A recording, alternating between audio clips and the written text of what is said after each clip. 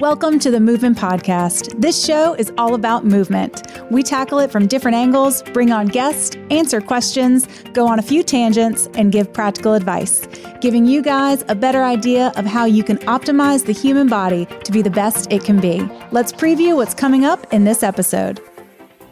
This week, we discuss HIIT training, or high-intensity interval training. This popular form of exercise is often used as a strategy to maximize caloric burn. Gray and Lee discuss why strength coaches use this with professional athletes, the importance of proper form, and how to integrate correctives into a HIIT workout. The guys close with their insight on CrossFit and what the brand has gotten right and what they may have gotten wrong. This is a great episode, and it hits home for me as a previous box owner. I'll be sharing it with my friends, and we hope that you do the same. So let's get started with today's Movement Podcast, powered by FMS.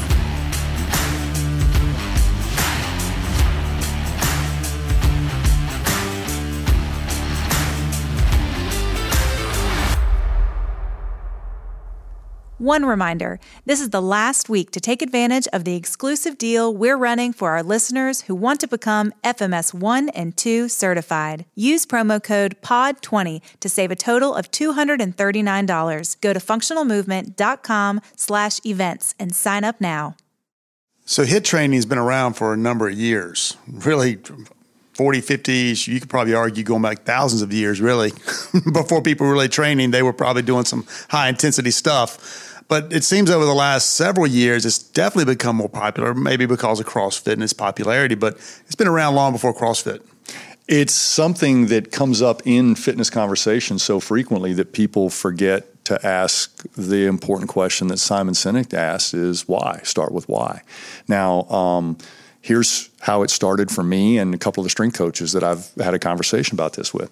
If you worked in a fitness center that had the Nautilus equipment, you had a line of equipment that had chopped up the body into body parts, and the way you would prescribe exercise is you would be the pin puller and rep counter.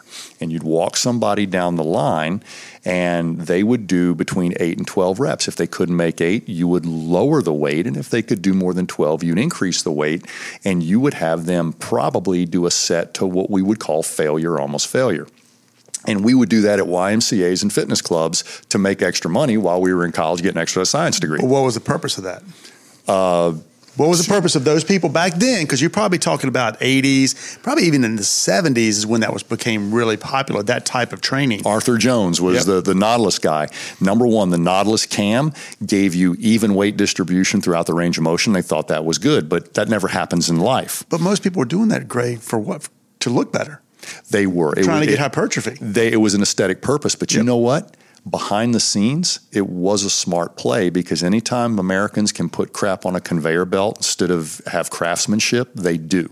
All right. So we're Ford Motor Company. We're not Mercedes-Benz. We don't hand assemble anything anymore. We put it on an assembly line and hope it works out okay. And we make adjustments on the line. But if you think about it, Lee, one of the reasons I think a lot of successful NFL strength coaches adopted HIIT training, take out the Nautilus, insert hammer strength, right? Yep. Now we got a station for you to do one set to failure. What's failure? Okay, because failure for a good strength coach means loss of technique. Failure for Joe Public means my neck is hurting and I can't breathe anymore. I can't physically do it again.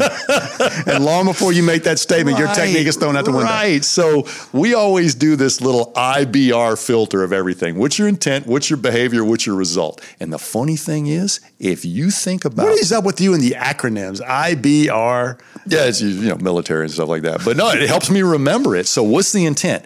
And I think the original intent of HIIT training when used for pro athletes was protection. All right. If we go all the way back to, some teams that made it to the Super Bowl, movement screens have been dropping for a few years. So if you've got a good movement screen and you do hammer strength or Nautilus training, it may not hurt your movement. If you've already got a global movement problem like your squat, your hip hinge, your lunge, your pull, push, whatever is broken, then what you're going to do is never confront that movement issue in HIIT training. And maybe that's better if you don't have time to fix it. So if we have a HIIT training NFL team and a free weightlifting NFL team, the HIIT training is going to get everybody through physical conditioning a little bit quicker. They're not going to confront serious mobility and stability issues, but they are going to create a metabolic load. And if they understand failure is loss of technique, not loss of capacity, then they're probably not going to create so much lactic acid you can't recover. All right, so let's back up for a second, Gray. And what is HIIT training? It's high intensity training, but let's discuss what exactly it is. Well, it also became something else. It was originally HIT training, high intensity training. There's another I that gets added to the word, and it gets repackaged and put into fitness centers and boxes, and it's called high intensity interval training. And basically what a lot of people end up doing, not what they intend to say, but they end up basically doing a lift that they may or may not know very well or be prepared for to failure. And somehow they think they're going to have a Jason Bourne experience. And what I mean by that is they're going to wake up and just have abilities that they didn't have when they went to bed. No, that guy had amnesia. He trained for everything that he did. And so you're not going to get strong and not know how you got there. And so I think sometimes we've been sold the fact that if we just get a good beat down, we'll come back stronger. But the real goal for HIIT training, if you do it properly, is to train both your anaerobic and your aerobic systems properly. That's the goal. And if you're doing it correctly, the secret of the HIIT training is the allowance of recovery, allowing the person to recover the right amount of time. And that's why a good strength coach can be extremely successful in doing HIIT training, but they give you that opportunity to recover. Exactly. And when you're under the watchful eye of a strength coach, no matter what modality you're doing, the minute your state of readiness or physical production drops, they don't yell at you or ask you to do more. They're like, oh my gosh, what's going on here? So they're always watching that baseline. But Joe Public consuming this has no choice but to try harder even when they're incompetent. And that's not a good place to try harder. I mean, I've tried to hit a golf ball harder when I'm not hitting them well. Nobody wants to see you hit a golf ball. They usually get worse when you try harder at that. Now, let me bring one other thing in play. We've got more musculoskeletal risk factors than we've ever had before, ever. And at one point in time, I think exercise was taken over by exercise scientists. Most of them worried about your mitochondria, your VO2 max, your lean body mass, all the physiological or metabolic things. We're past that. I haven't used the Krebs cycle in a long time. Yeah, we're past that. The number one thing that's going to keep you from doing something you want to do in your physical life is a musculoskeletal risk factor. Metabolic risk factors are highly associated, but like I said, if you're limping on your cardiac stress test, you got two problems, biomechanical and metabolic. And so when we go into a population that doesn't have a lot of musculoskeletal risk factors or biomechanical problems, you can pretty much throw loads on their metabolic system. And like you said, as long as they get enough time to rest, their metabolism will actually regulate.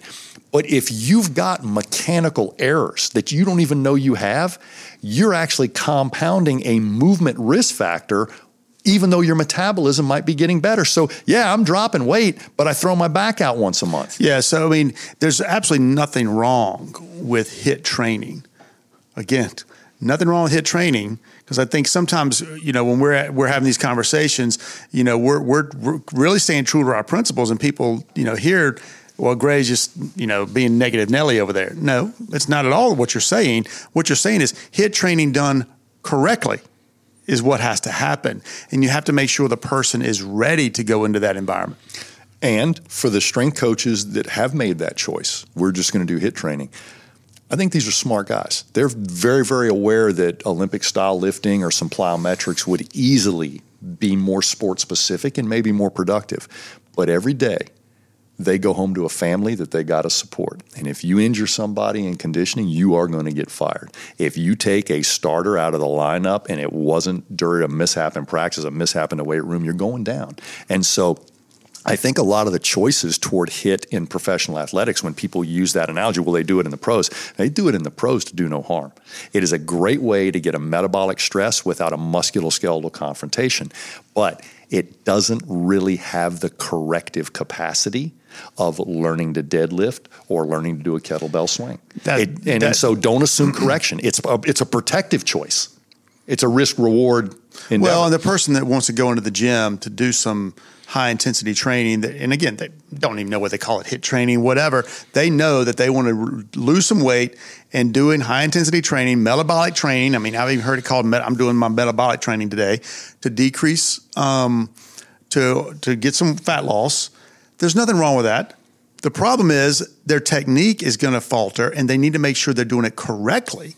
Whatever, you mentioned deadlifts, kettlebell swings, squats, lunges, all these are kind of ingrained in this, I use probably deadlifts may not be the right one, used in this interval high intensity training. But I think the one piece of advice I would give somebody out there is when you start to feel like you're wearing off, whether you're at 8 reps or 5 reps, stop. Exactly. Don't go any further. Don't go that extra 1 or 2 reps, because that extra 1 or 2 reps are probably not going to give you any benefit. That's right. And believe it or not, and just no matter what you do, if you're not moving and you move more, there's going to be a chemical satisfaction there. Okay. You can get a runner's high with really shitty form or really good form. Okay, you can be poking holes in the ground with your flat-footed gait and still be able to survive it enough if you've got enough knee wraps and soft shoes to actually get a runner's high from a metabolic expenditure and still do yourself harm in the long run. So we understand that we want people to move and we want them to feel those satisfaction benefits of a single bout of exercise, but long term, that daily satisfaction of poor technique is going to wind up putting you at risk or making you inefficient for growth. Well, one thing you said right there that I'm going to pick at a little bit is you said daily. And I think that's another misconception, is if you do high-intensity training the way it's supposed to be done, you're not doing it daily. You've got to have that. You've got to change up something that very next day to, again, the secret of high-intensity training is giving yourself that chance to recover. Not only the day after, but even during the session. Well, when we issued the plan for today's workout, nobody sent that memo out. We assume every day is 100% expenditure. And I said this in a military talk I was doing for SOCOM, Special Operations Command, is this: we got to tell these guys. With the acronym. Yeah, we got to tell these guys that, there's things we do in boot camp that test you. But what got you here won't keep you here. So we will test drive you every now and then. We will push you to that limit. But we don't have to do that every day, nor is it in your best interest. Now, there's a point where you got to prove yourself. But once you're on the other side of that, we spend way more time tuning race cars than we do racing race cars. And people don't get that. Race cars do not stress themselves every day. They stress themselves at competition, and they're tuned and tweaked every day in between there. Well, one thing about high-intensity training that I think does, again, I do it a couple times a week, and that's about all I can stand right now at my age. The other times I'm doing more things to tweak my system. But I think it does create that variety. And I think if done right, that's one thing. You can't go in there and just do the lower body today, high intensity. You got to do something. So and that's the thing about HIIT training is you got to create some variety in that one bout of exercise. And that's good. And if that variety is within your competency wheelhouse, then somebody is pretty smart. The minute that variety is done for variety's sake and not for integrity's sake, then you're watching a show that you should be watching. Let's take a typical situation that I did a lecture a few days ago and got this question. It's how do you integrate a corrective into a high intensity bout of exercise? Go ahead. All right, no, I can tell you this right now. If I were to throw this out, and I don't know if I've ever asked you this before, if I looked at if you could back squat and you could deadlift, and let's just take it right to strength conditioning for a minute, I can take it to personal training. But if you were competent in a back squat and a deadlift, which, mostly speaking, should be a heavier weight? Deadlift. I would think so too. When you see somebody whose squat exceeds their deadlift, that's a little rare. That's like somebody's been doing too much squat, not enough deadlift. So if you're having back, hip, knee, and ankle problems, I can actually deadlift you safely, all right, with adjustments in weight and range. more than I can squat. And if we both agree that your natural ratio of deadlift to squat should be, you should be able to deadlift more than you should squat, there are a few natural born squatters, okay? But for the most part, if you trained equally, one will always be more than the other. The minute you invert that ratio, you got a problem. So I could basically not even tell you, Lee, to stretch, mobilize, foam roll, and take back squats away from you. Take leg press, front squats, single leg squat, pistols, everything away from you and say, learn to deadlift. Learn to straight bar deadlift. Learn to single leg deadlift. Learn to deadlift and use your hip hinge with elegance. And if your hip hinge is stronger, maybe you won't have to compensate in your squat anymore. If on the other side of that good deadlift, we still see some range of motion problems in your squat, now I don't blame it on your back and hip strength. I blame it on your ankle mobility and posture and some things like that. But there's a natural ratio that occurs, and the minute you invert that ratio, deleting the squat is actually more important than any corrective we could do. And we could correct that squat without ever going into corrective simply by saying it's time to deadlift. And you'd say, well, I've heard people hurt their back deadlifting. People have hurt their back sneezing. So, well, again, under the watchful eye of the right person and making sure you can do it correctly. But to take it a step further, you take a person who's got horrible upper back mobility. Their upper back mobility is bad. Their shoulders say they understand that, whether it's the upper back mobility or ankle mobility. But let's just look at upper back mobility. Their shoulder mobility is not good. They can still do HIIT training. They can still do high intensity training. And you and I both would probably argue, I'll ask you, I'll give you my opinion. I could do what you just described, do some deadlifting, do some type of lunging, something, but in between the reps, in between the different exercises, add in something that's going to tap on that mobility for my shoulder. And you better believe you need to get better shoulder mobility before you go deadlift anyway, but doing those type of things, and don't call it corrective exercise. You're just doing a workout. And that workout is doing something to tap on that weakness. So our example, shoulder mobility, do some shoulder mobility work, do some deadlift work or lunges or whatever you want to do, come back and hit that shoulder mobility. And one thing you would probably say, and I know you would say this, is that shoulder mobility for those people who really need it is high intensity training. Totally. Your corrective can issue quite a bit of load that you don't understand. And I've seen a lot of very important throwers work with some quarterbacks that we had to work on that T-spine mobility and that shoulder mobility just to help them cover their sport.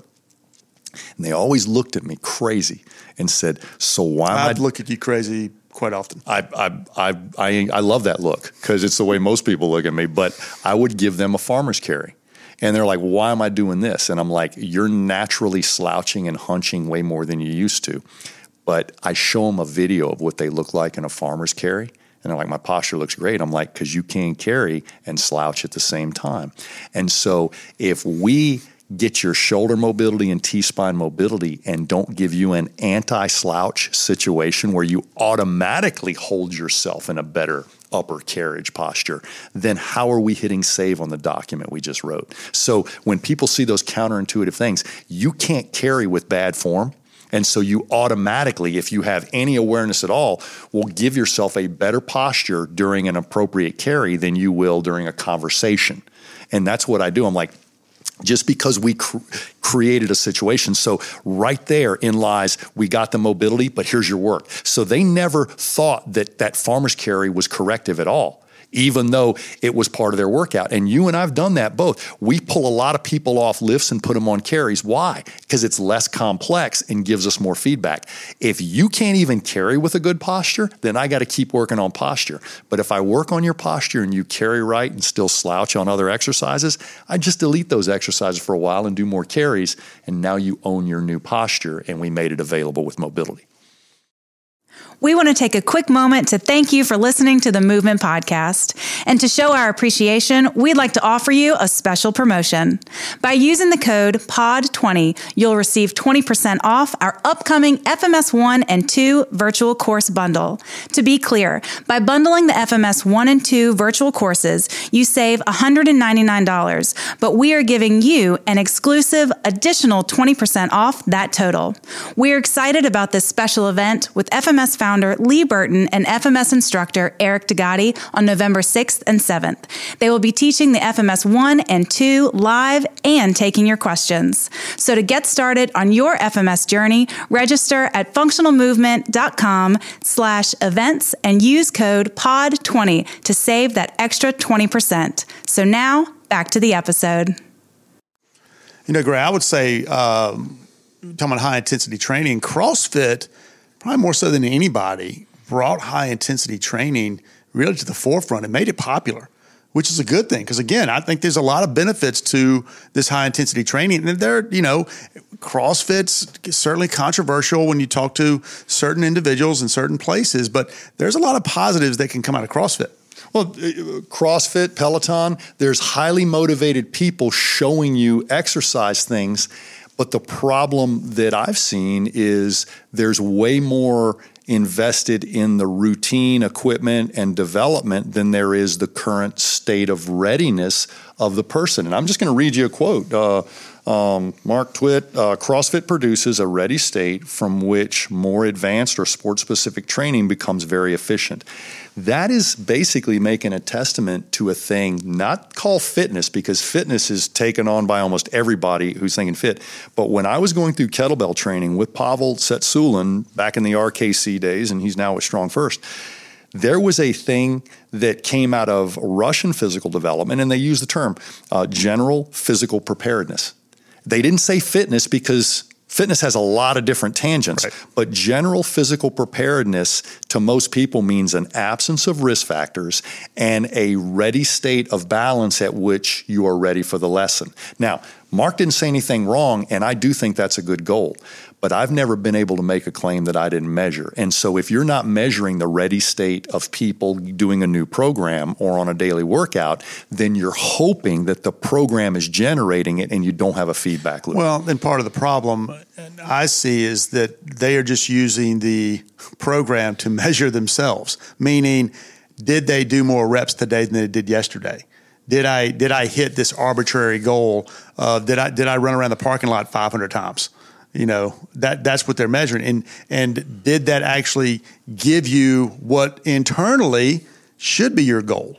Yeah, and the sense of accomplishment can easily override maybe a little physical problem until it becomes such a big physical problem that you can't have best yourself. Another statement here, and like I said, this is good for everybody to hear, and it's good for us to hear. Every athlete we've worked with, from the Olympic medalist to UFC legends, has some glaring chink in his or her GPP. And it takes most 2 hours, 2 sessions on average to find these links. Now, you and I have found the same thing. We've worked with the highest end people in the world. We found small, overlooked mobility and stability or general physical problems that were actually eroding their ability to do their thing. They're saying the exact same thing, and I think it's good. But here's what they said. We've got to do a couple of workouts to find those. All I ever said is, if I think somebody's a drunk driver, I'm going to administer test. We're not going to do a few laps around the block to see if you're too drunk to drive. Yeah. And that's the problem. If we've got somebody we suspect this with, it's getting too risky to even run those 2 exercise sessions. 30 years ago, 50 years ago, we could actually run you through a few workouts and know if you had enough lead in your pencil. Yeah, the goals, though, of what's being accomplished, what's trying to be accomplished, is very positive in bringing a group of people together to help motivate each other is extremely positive. And I think some of the issues or some of the problems can be is having people do certain things they're not ready to do. No, that's exactly right. And I'm going to give Alan Cosgrove props of this. One-on-one fitness may be something that's cost prohibitive for some and socially prohibitive for others. But if we can teach you how to shoot guns and drive cars in a group, driver's ed, that's a group exercise. We're going to safety class. We're going through driver's ed with multiple people. We go to rifle camp with multiple people. If we can teach you to take 2 things that kill lots of people and do those in group training, we don't need one-on-one for bicep curls and lunges. And so I honestly think that the group aspect of CrossFit, the community and the interconnectedness is we're connected when we're not in the gym and we're vibing together when we're in the gym. There's absolutely nothing wrong with that. And they tapped into something that I think was lacking because fitness became this ivory tower conversation or this entitled personal trainer relationship. No, most people on the planet got fit working hard together, not being one-on-one managed or by some lecture from the ivory tower that talks about exercise but simply can't bring it on obstacle course day.